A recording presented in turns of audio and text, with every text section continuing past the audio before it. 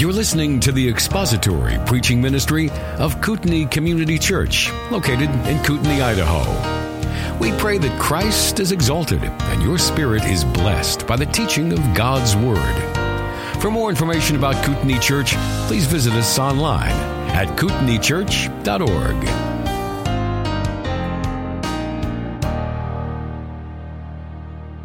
Well, last time, we just got our feet wet, dipped our toes into the issue of figures of speech.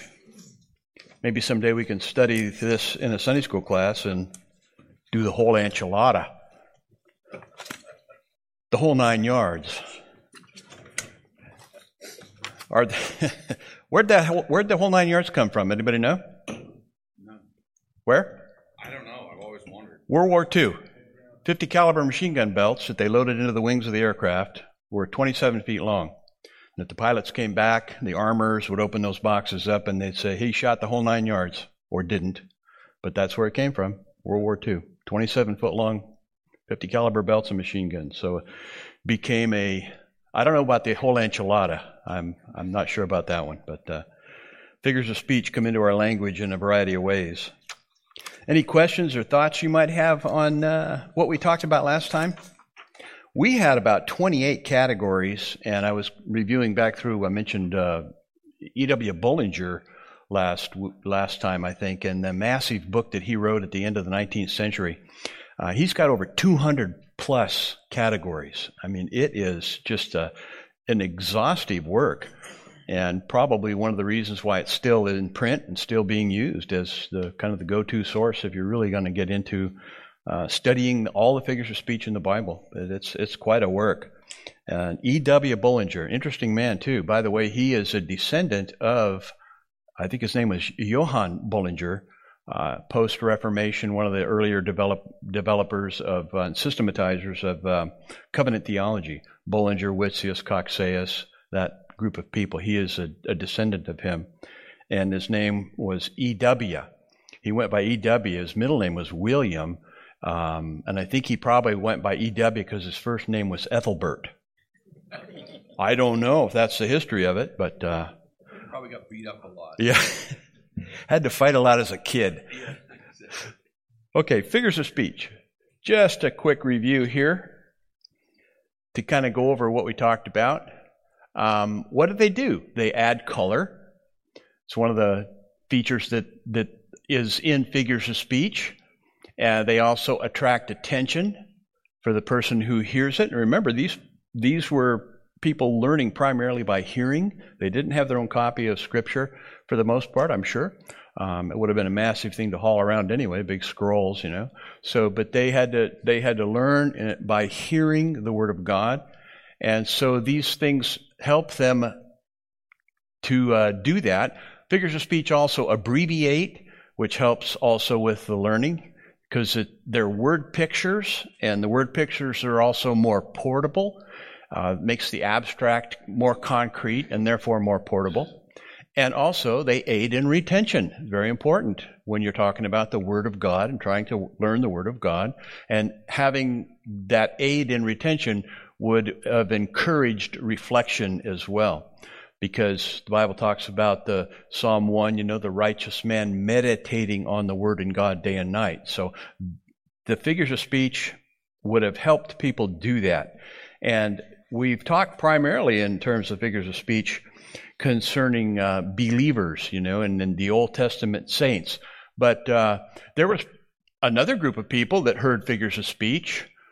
So who were these for? Well, it was for whoever heard the Word of God, like these guys right here. In Matthew chapter 23, you might turn there for just a minute.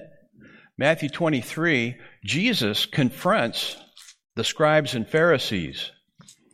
And Matthew's gospel, by the time we get to chapter 23, and we talked a little bit about narrative and one of the definitions of narrative, and so now we can sort of start to put some things together, the pieces together. Narrative, you remember that chart in your reading, there's a period of time where there's an uphill crescendo of some sort of a build up to something, and then there's a crisis point where that comes to an end. Well, Matthew's gospel is well known for this. As Jesus began his ministry and his public ministry, the developing resentment and anger of the Pharisees and the scribes and also the Herodians. And by the time you get to chapter 12 in Matthew's gospel, it is at a fever pitch. And they are absolutely trying to get rid of him. And that's the point in time where he basically pronounced a cursing on them and the judgment of God on that generation of people. And then chapter 13 of Matthew, he begins to speak in parables. We're going to talk about parables next time. And parables, very fascinating how it does two basic things. A parable conceals the truth from unbelief, but it reveals the truth to belief. And Jesus would then have to explain the parables to his disciples so they would understand. But a parable does both those things, capable of doing both those things. But in part, here's what Jesus said to these guys. Now, watch the figures of speech in this. Now, this is just part of that chapter. It extends from verse 1 all the way down through verse 36. But it starts out, then Jesus said to the crowds and to his disciples, the scribes and the Pharisees sit on Moses' seat. So practice and observe whatever they tell you, but not what they do, for they preach but do not practice. In other words, if they read the scriptures to you and they teach and preach from the scriptures, do that, but don't use them for examples. They tie up heavy burdens, hard to bear, and lay them on people's shoulders, but they themselves are not willing to move them with their finger. Now, I just selected part of this passage. Look at the figures of speech that he uses here. It's very interesting. See if you can recognize them.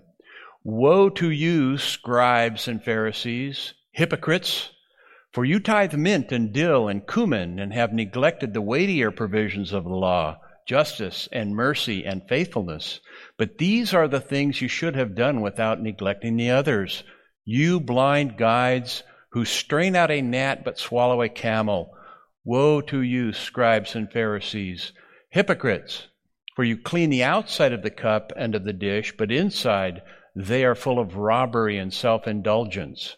You blind Pharisee, first clean the inside of the cup and of the dish, so that the outside of it may become clean also. Woe to you, scribes and Pharisees, hypocrites, for you are like whitewashed tombs, which on the outside appear beautiful, but inside they are full of dead men's bones and all uncleanness. In this way you also outwardly appear righteous to men, but inwardly you are full of hypocrisy and lawlessness. Woe to you, scribes and Pharisees, hypocrites! For you build the tombs of the prophets and adorn the monuments of the righteous, and say, if we had been living in the days of our fathers, we would not have been partners with them in shedding the blood of the prophets. So you bear witness against yourselves that you are sons of those who murdered the prophets. Fill up then the measure of the guilt of your fathers. You serpents, you brood of vipers, how will you escape the sentence of hell? Then it even goes on beyond that. What do you see there? What do you spot as far as what we talked about figures of speech? How about that hypocrites? The first part of that word will give you a little clue. Hypo.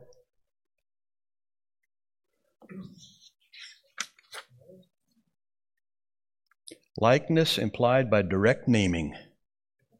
Hypocatastasis. Sounds like a disease, but he does that multiple times in there.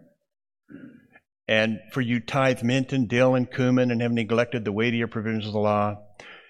These things you should have done without neglecting the others. You blind guides. There's a figure of speech.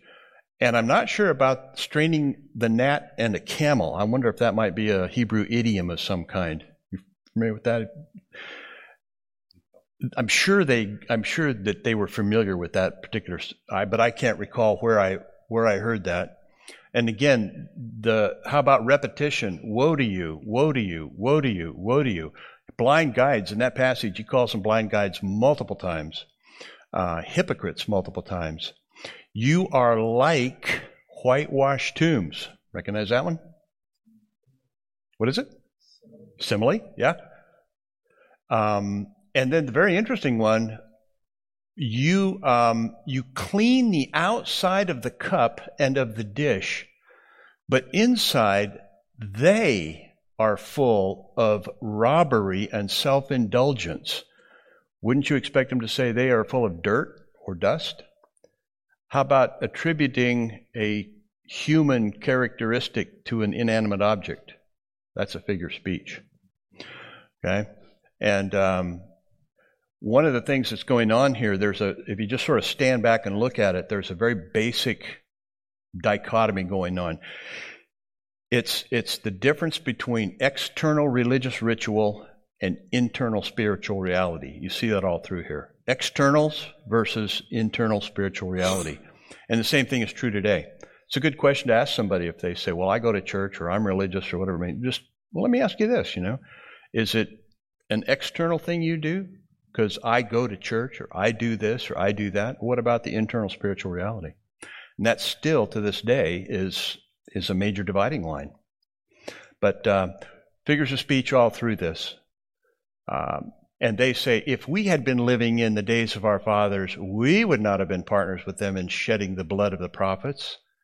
So you bear witness against yourselves that you are sons of those who murdered the prophets. Hebraic thought. If you are described as the son of something or someone, you are like your father. Okay? And what I find kind of fascinating too, he says this to the crowds and to his disciples. You know who would have been standing within earshot of this? Judas, who it's a couple chapters later where it actually talks about him going to these guys and say, what would you give me if I turn him in, But he probably was plotting this at this point in time. So when he says,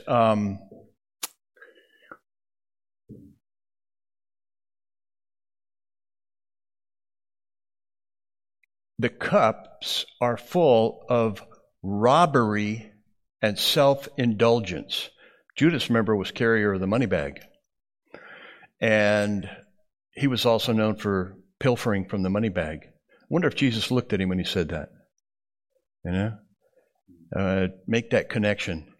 Wonder why he carried the money bag. Well, part of it was the Jews were required to pay the Roman tax for the Roman coin with the image of Caesar on it.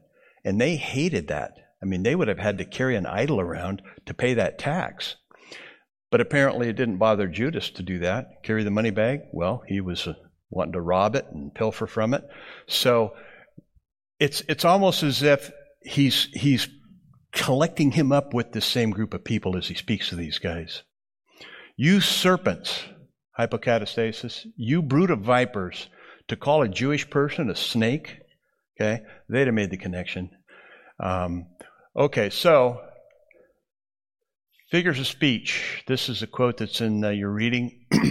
Behind every figure of speech is a literal meaning, and by means of the historical grammatical exegesis of the text, these literal meanings are to be sought out. You think these guys got the literal meaning of those figures of speech? I think they got it loud and clear, right? And Jesus just very publicly called them out for their sins. Okay, any thoughts or questions you might have, or any other observations you guys have made through that? It's a big area of study. Like I say, we I think about 28 or 29 we went through, and there's hundreds of them in Scripture, of all different kinds and categories. Okay, well, what about some questions on page 32? Though a writer, speaker, uses a figure of speech, he always intends a literal meaning. True. Figures of speech in Scripture help me memorize the Word of God. True. Drawing the author's meaning out from the text is called exegesis. True. Jesus said, I am the door. In John 10:7, so the scars on his resurrected body probably include 3 down one side of his body from the hinges, and 2 circles on his abdomen from the lock set and the deadbolt, and a small one on his forehead for the peephole. True. So that is a metaphor, okay? Obviously, we understand that as a figure of speech. Metaphors. The I am sayings of Jesus are metaphors. I am the living water. I am the bread of life. All those are metaphors. Very graphic, easy to remember. I am the door of the sheepfold. Those people would have understood exactly what he was talking about and what it meant.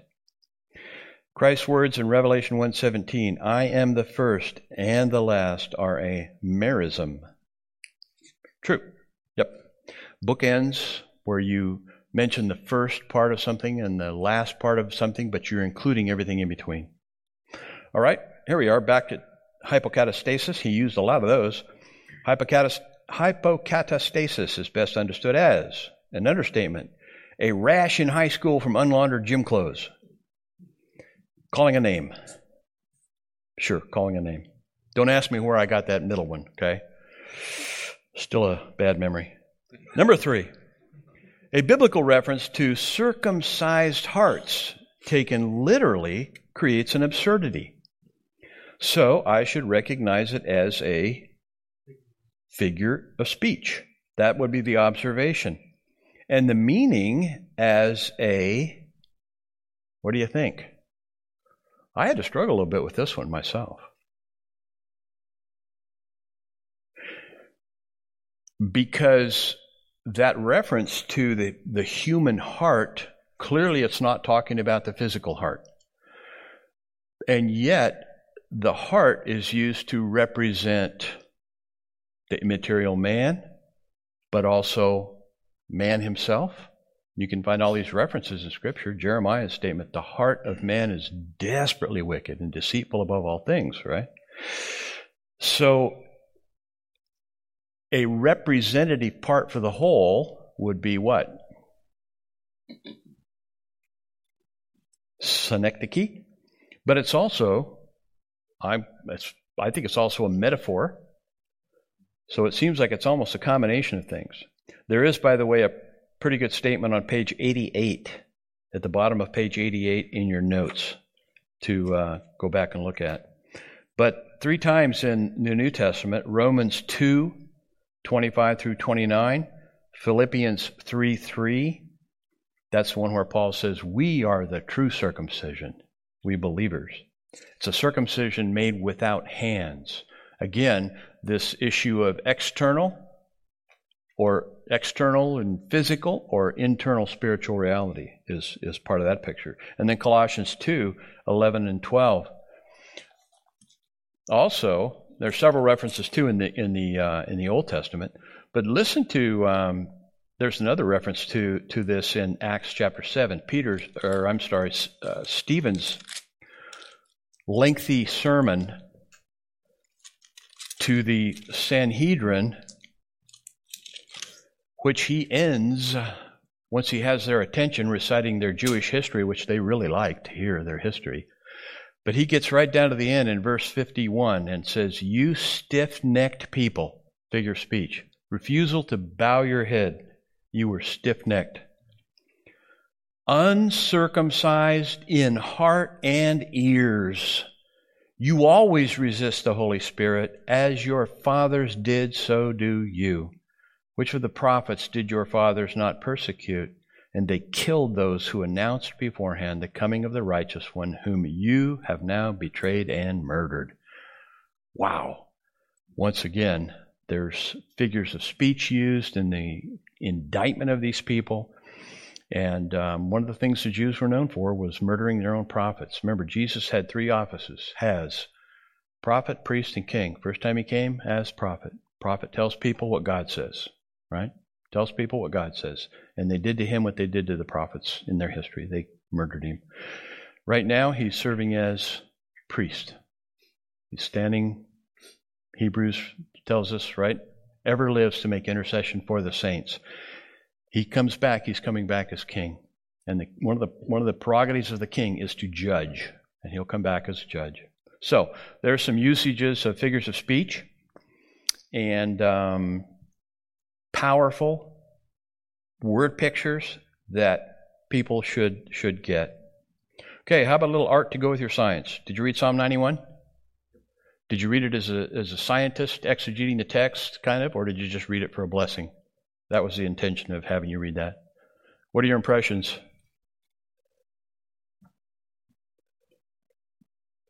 Does having some interpretive tips maybe help you take something like that to heart? That was the whole intention of it.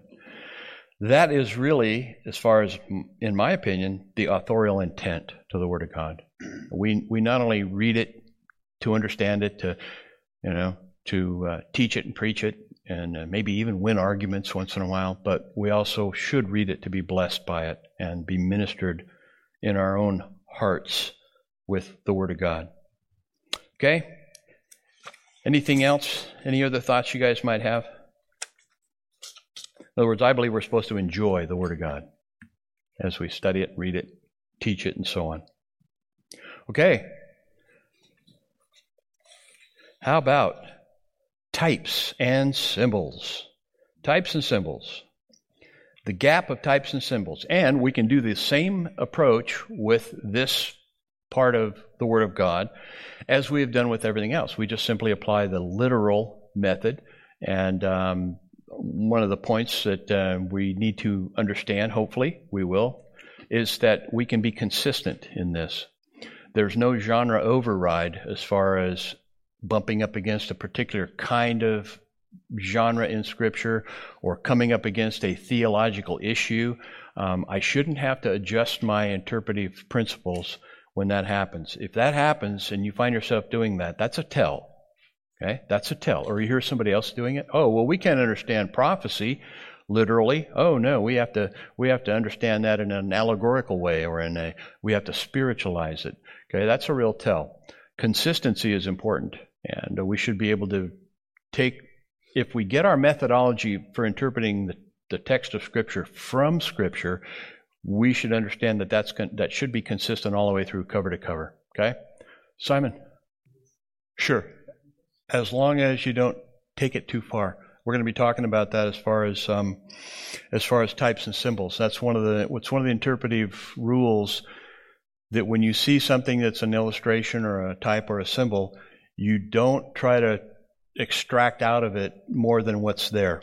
Usually basically a single purpose, a single impression. So, you can probably think of things that people handling snakes and things like that oftentimes doesn't go real well if they think they can apply it to their life. But I would say, yeah. I mean, that, Genesis 3:15, I mean, it extends right straight through Scripture, right all the way through. And that's part of the point of seeing the coherence of Scripture. It's a single story by a single author. And so you're gonna see these connections, and we should see those connections all the way through. So, okay. So, the literal method and types. First thing we want to do is observe a type. And the word tupos is one of the words that's used. And Dr. Zuck does a really good word study. It's very comprehensive. He shows you the usage of that word tupos in the New Testament, but also a lot of the related words that are around it. And kind of comes to the conclusion, I think it's a good one, that you can't use that word as a technical term. It's got too broad of a semantic range to be used as a technical term. So you have to be really careful with it, because sometimes it's used as like an example, like Paul tells both Timothy and Titus in their ministries, prove to be an example. Prove yourself as an example to other people, and it has that same concept of a type or a picture. But it's also used. Thomas mentions that unless I see the imprints in his hand, those marks, that's part of that concept as well. So it basically has the idea of an impression left behind from a blow or a stamp, like when they would stamp out coins, that type of thing. The New Testament writers use it to designate a pattern, a model, or an example. So you can see it. You have to be careful in using it as a technical term, and if you do that, you might be in danger of reading too much into what a type is. So that's kind of the basic concept behind it. And then I think Dr. Campbell's statement is good. A type is an Old Testament institution event, person, object, or ceremony which has a reality and purpose in biblical history, but which also by divine design foreshadows something yet to be revealed. Okay, so as we look at this, we're going to realize that a type has a correspondence in the New Testament, as we're going to go through the requirements that Dr. Zook gives, and we'll see how important each one of them is. And then from Paul Lee Tan, Dr. Tan, that's a great book on interpreting prophecy. It's really good. Typological interpretation, however, is not a different method of interpretation. Again, we can be consistent. In the interpretation of types, what is interpreted arises from the text and is shown to have a higher application of the same sense of that text. The historical reality and existence of the type is never denied. Typological interpretation is therefore the unfolding of the literal base of the type, not the allegorization of that which is typified. In other words, it's there in the text. You don't have to impose an allegorical or a spiritualized interpretation on it from the outside. You can exegete it, you can draw out from it, and it's obvious what it actually is. But there's a reality to it, in other words. Okay? Down there, D, messianic prophecies are often in the form of types, and he gives several examples there. Well, let's look at these 6 qualifications, and this is just right out of the reading. Types and symbols, qualifications for type. First of all, there has to be resemblance, similarity, or correspondence to a New Testament antitype. One of the differences between a type and a symbol, as we're going to see, is there is a time issue with a type antitype relationship. It's almost like a prophecy fulfilled. Old Testament type, New Testament antitype. And second, there's an obvious historical reality in the Old Testament context. In other words, it's not hidden. You don't have to impose an outside meaning onto that word or that type. And it predicts or foreshadows its New Testament antitype. Again, there's that predictive or foreshadowing issue. If it's a type, it's going to have an antitype that will fulfill it. And another feature of it is the antitype is always greater than its type. That's why you'll see in this the term heightening.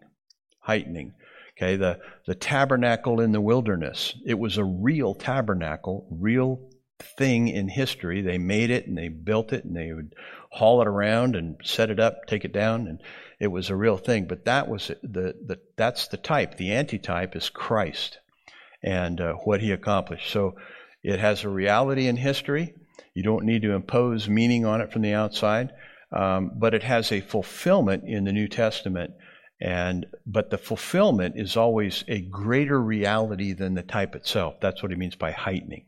Okay, and also there's an evident divine design. Clearly, God built this into the Word of God and built it into history so that these things could take place and there would be a future actual fulfillment with a real New Testament antitype.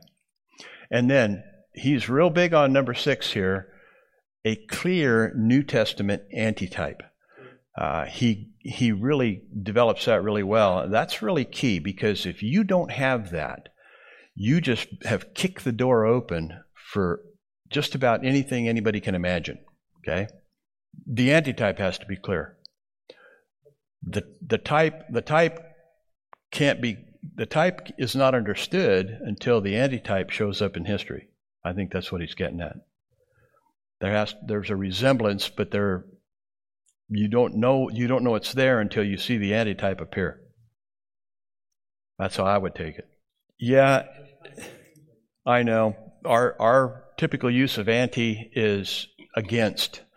The word actually, as it's being used here, means in the place of. Like meta would be better. It could be, and I mean, even in Scripture, 2 Corinthians 5:14, one for all died, therefore all died. The little preposition huper If you do a word study, an historical word study on that, they know that the word used to be anti, and prior to Koine Greek, and then anti gave way to huper.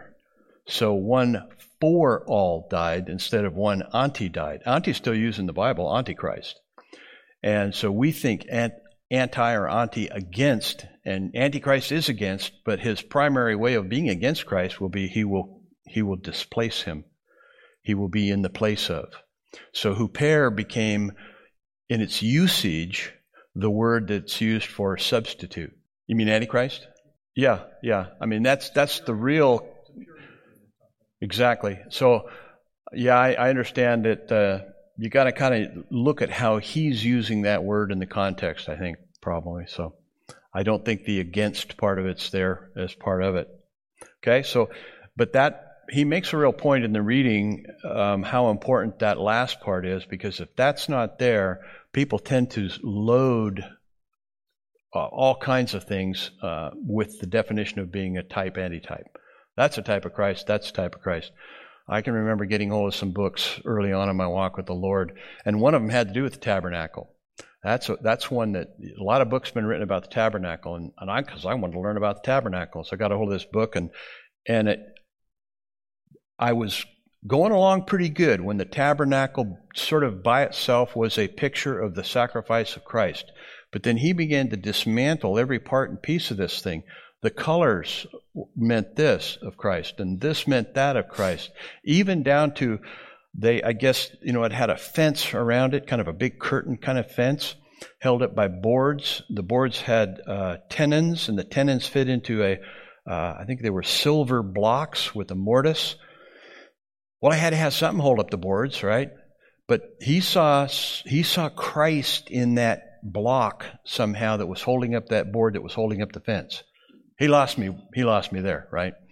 And in other words, you have to ask the question, how do you know? How do you know? How do you know? Where do you get that?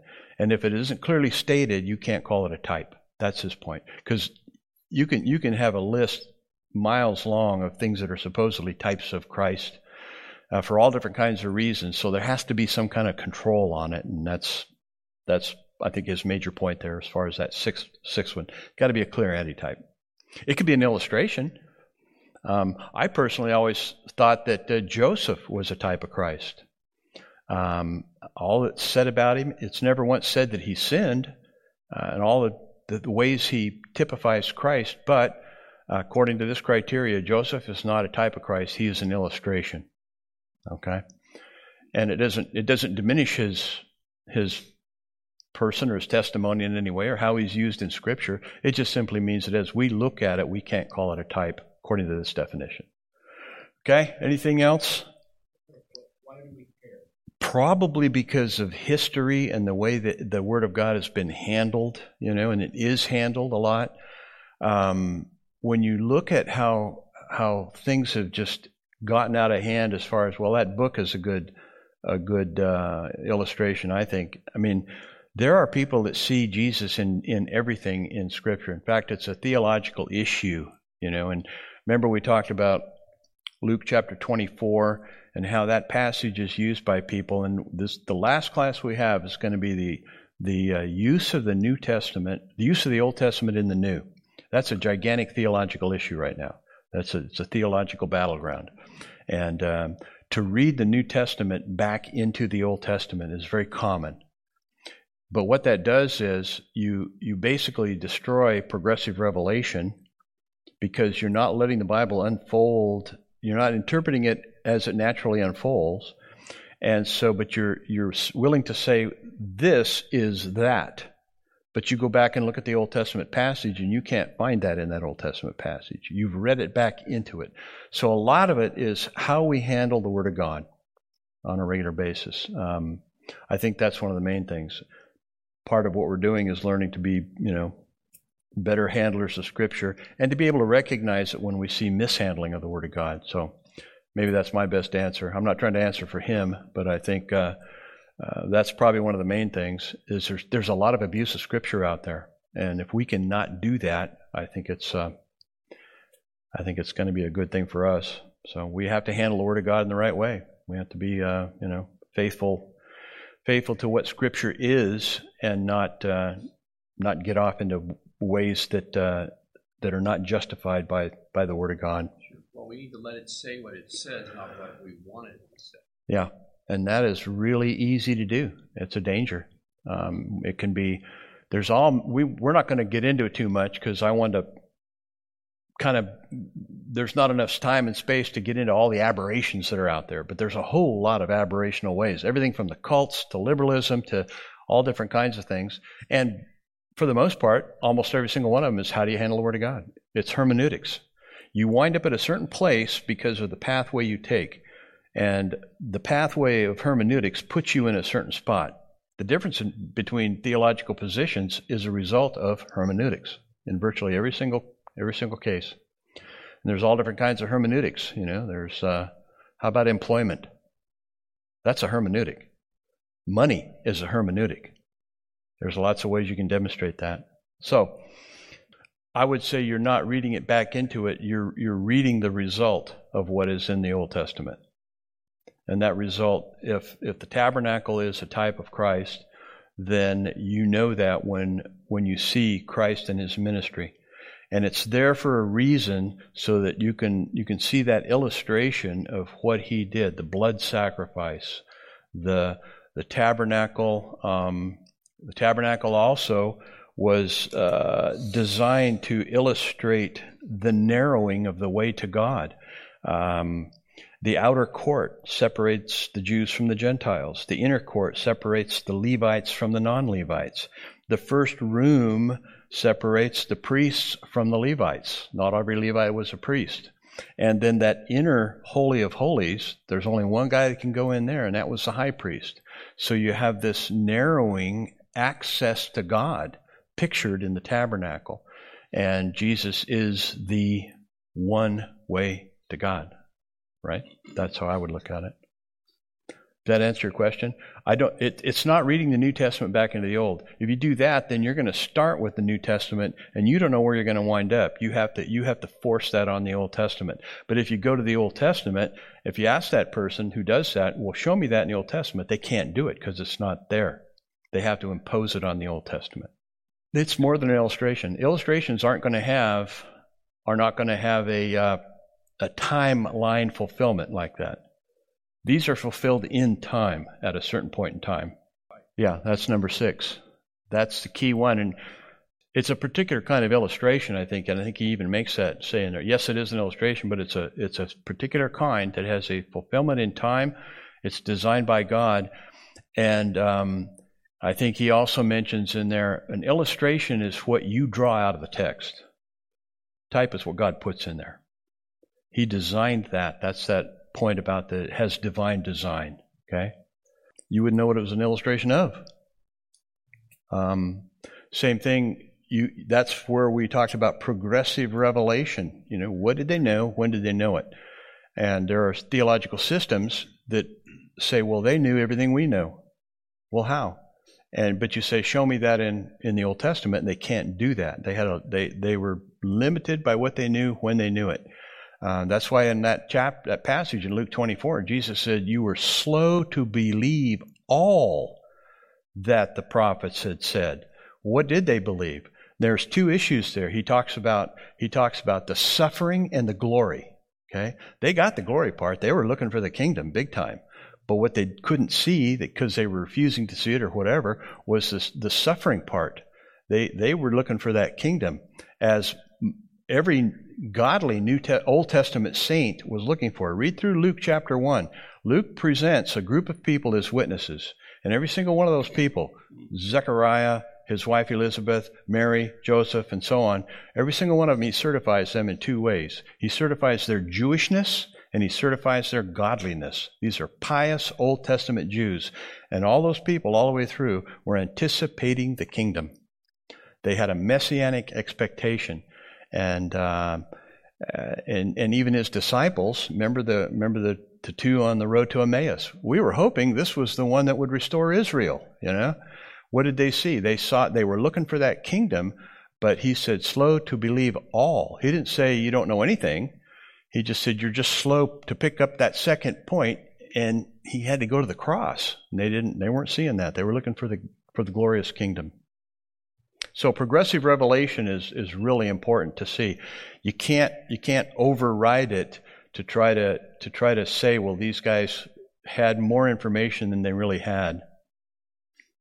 Okay, so there's literal method and types. And then, how about symbols? From your notes there, it's a sign, shape, or object that is used to represent something else. That's just a basic secular definition. Again, from Paul E. Tan, Dr. Tan, a symbol is a representative and graphic delineation of an actual event, truth, or object. Again, that's what it has in common with a type. The thing that is depicted is not the real thing, but conveys a representative meaning. And again, from the reading, page 185, symbols and types are both representative of something else.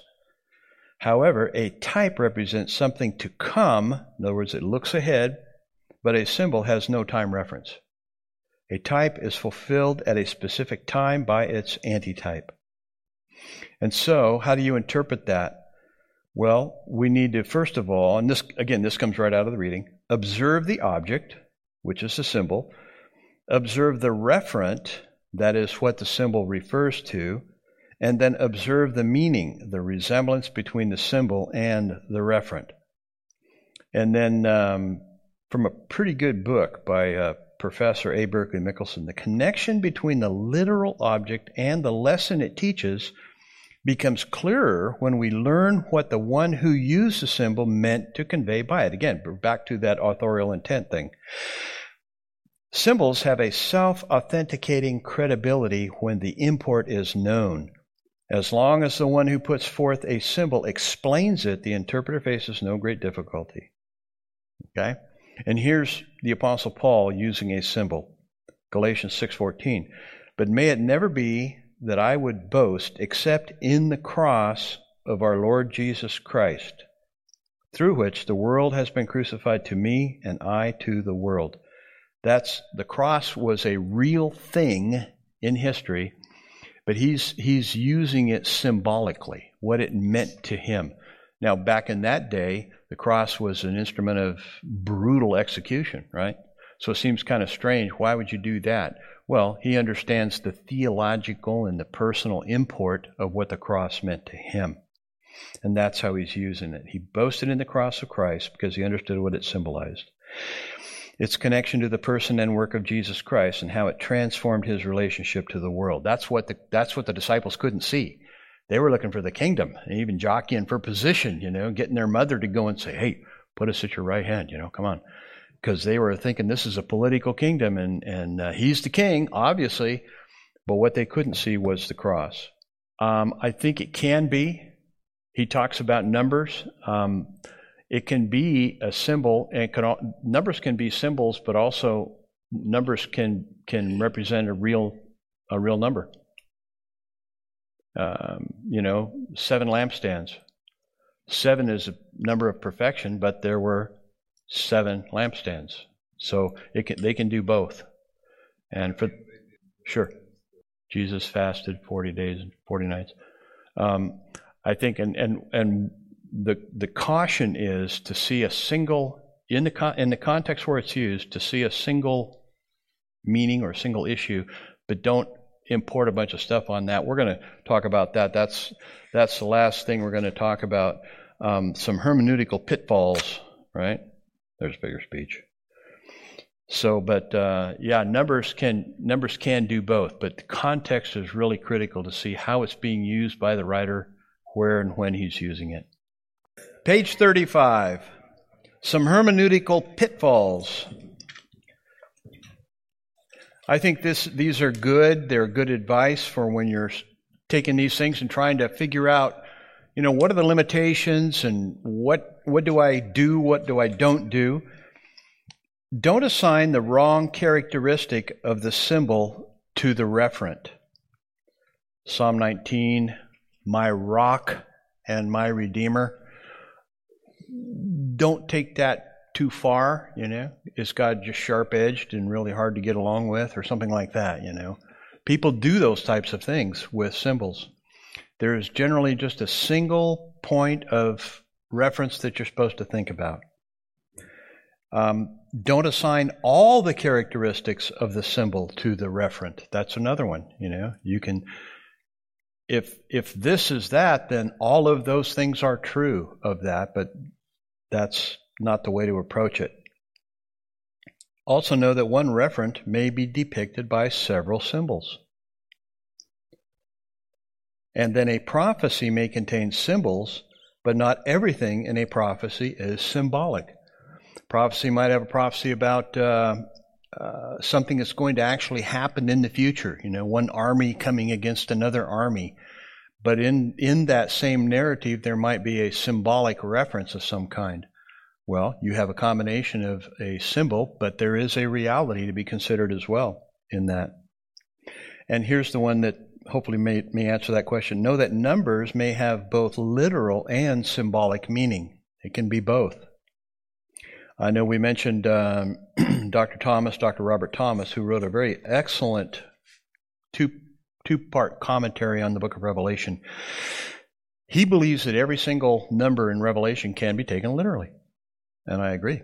They can be. You don't have to symbolize or spiritualize away numbers just because they're in a book that people says is highly symbolic. Well, it is. At least 96% of the symbols that are given in Scripture are either explained in the context or someplace else in the Scriptures. John in Revelation is assuming his readers understand the Old Testament. Okay? And so many of those symbols are explained in the Old Testament. And there's a very consistent use of symbols cover to cover in Scripture. Part of the problem with people having trouble with the book of Revelation is they don't know the Old Testament, quite simply. Okay? He's assuming the knowledge of his readers. And then guard against reading symbolism into names unless warranted by the context. Again, context is so critical. Guard against reading symbolism into colors unless warranted by the context. I ran into that with the book on the tabernacle. Purple, blue, all kinds of things. Don't interpret a symbol with another symbol. Wait to find the literal meaning. And then emblematic actions and ordinances should be thoroughly studied in all contexts. Make sure that if they occur in another context, that you see how they're being used in another context. And then types, symbols, and parables should not be used to formulate doctrine, only illustrate it.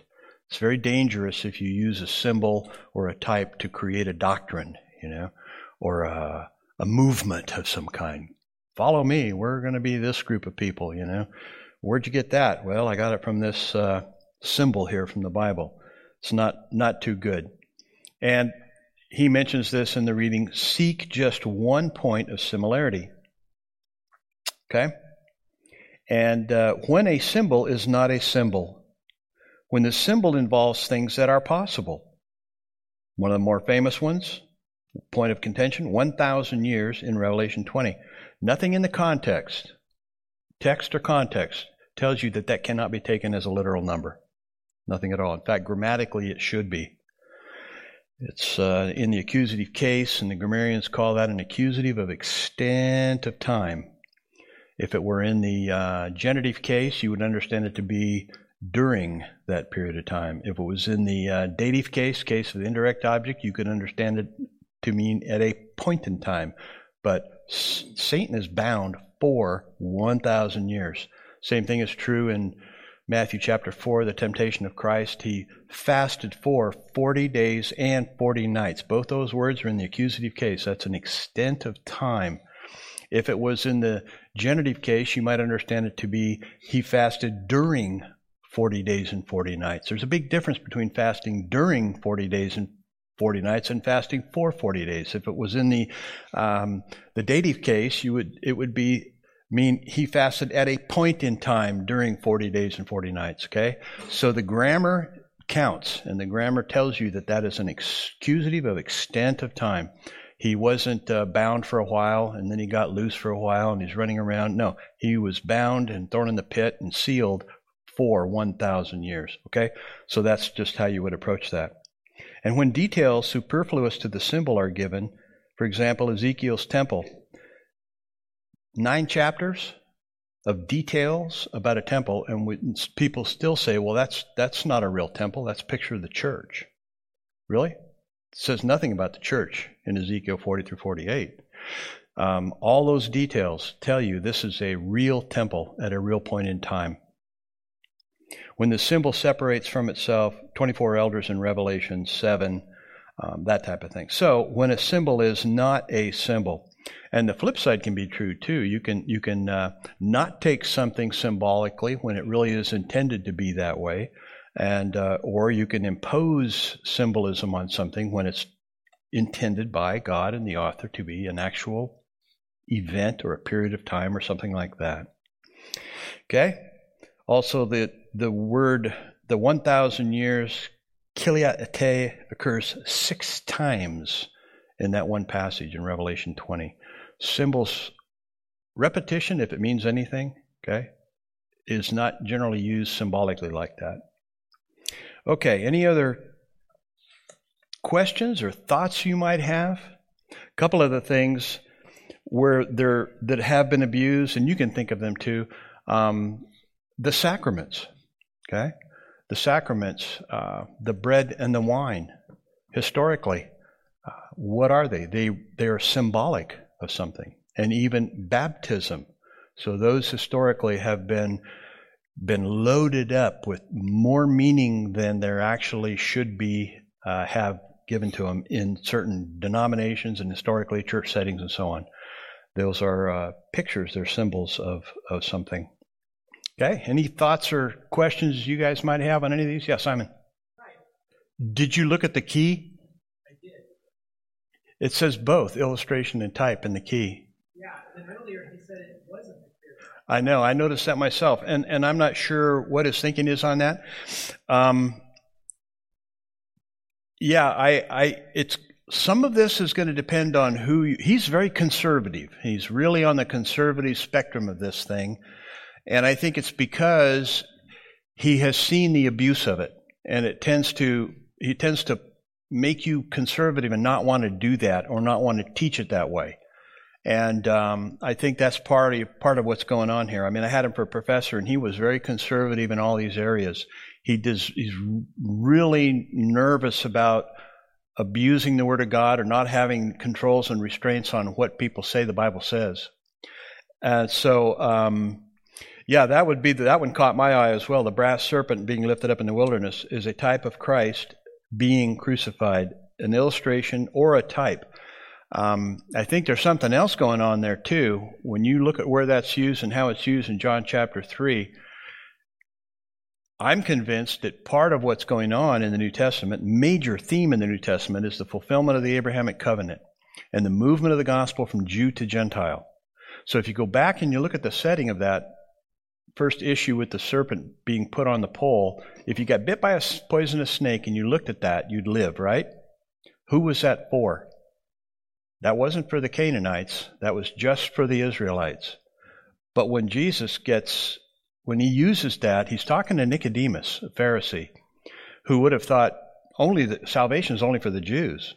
But Jesus, in that passage in John 3, says, if I be lifted up, I will draw all men to myself, that whosoever believes. Now, I know in our typical American evangelicalism, we think whosoever, all men without exception. I think in the context, it's all men without distinction, Jew, Gentile. Same thing, the famous John 3:16, for God so loved the world without exception or world without distinction. In the context, and if you can even go back and demonstrate Isaiah, his use of the word to the nations or to the world, and that's an extension of that. So it's a movement of the gospel from Jew to Gentile, and I think that has to be included in that. Same thing with John the Baptist when he said, behold the Lamb of God who takes away the sin of the world, John 1:29. Well, you go back and look at the first Passover. Who was it for? That was for the Israelites. Didn't help the Egyptians. And when they moved out into the wilderness and did that yearly, it was not for the Canaanites and the people in the land. It was strictly for the Jews.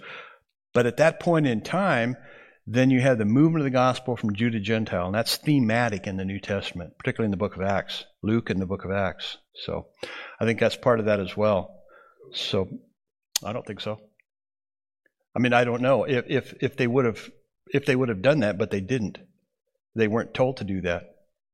It was confined to the Israelites. Did you want to pick out another one of those, Simon? Illustration. He's an illustration of it, not a type, because I'm guessing it's not clearly mentioned that he is a type. At least, Sure. but it can't be a type unless I can do that. Exactly.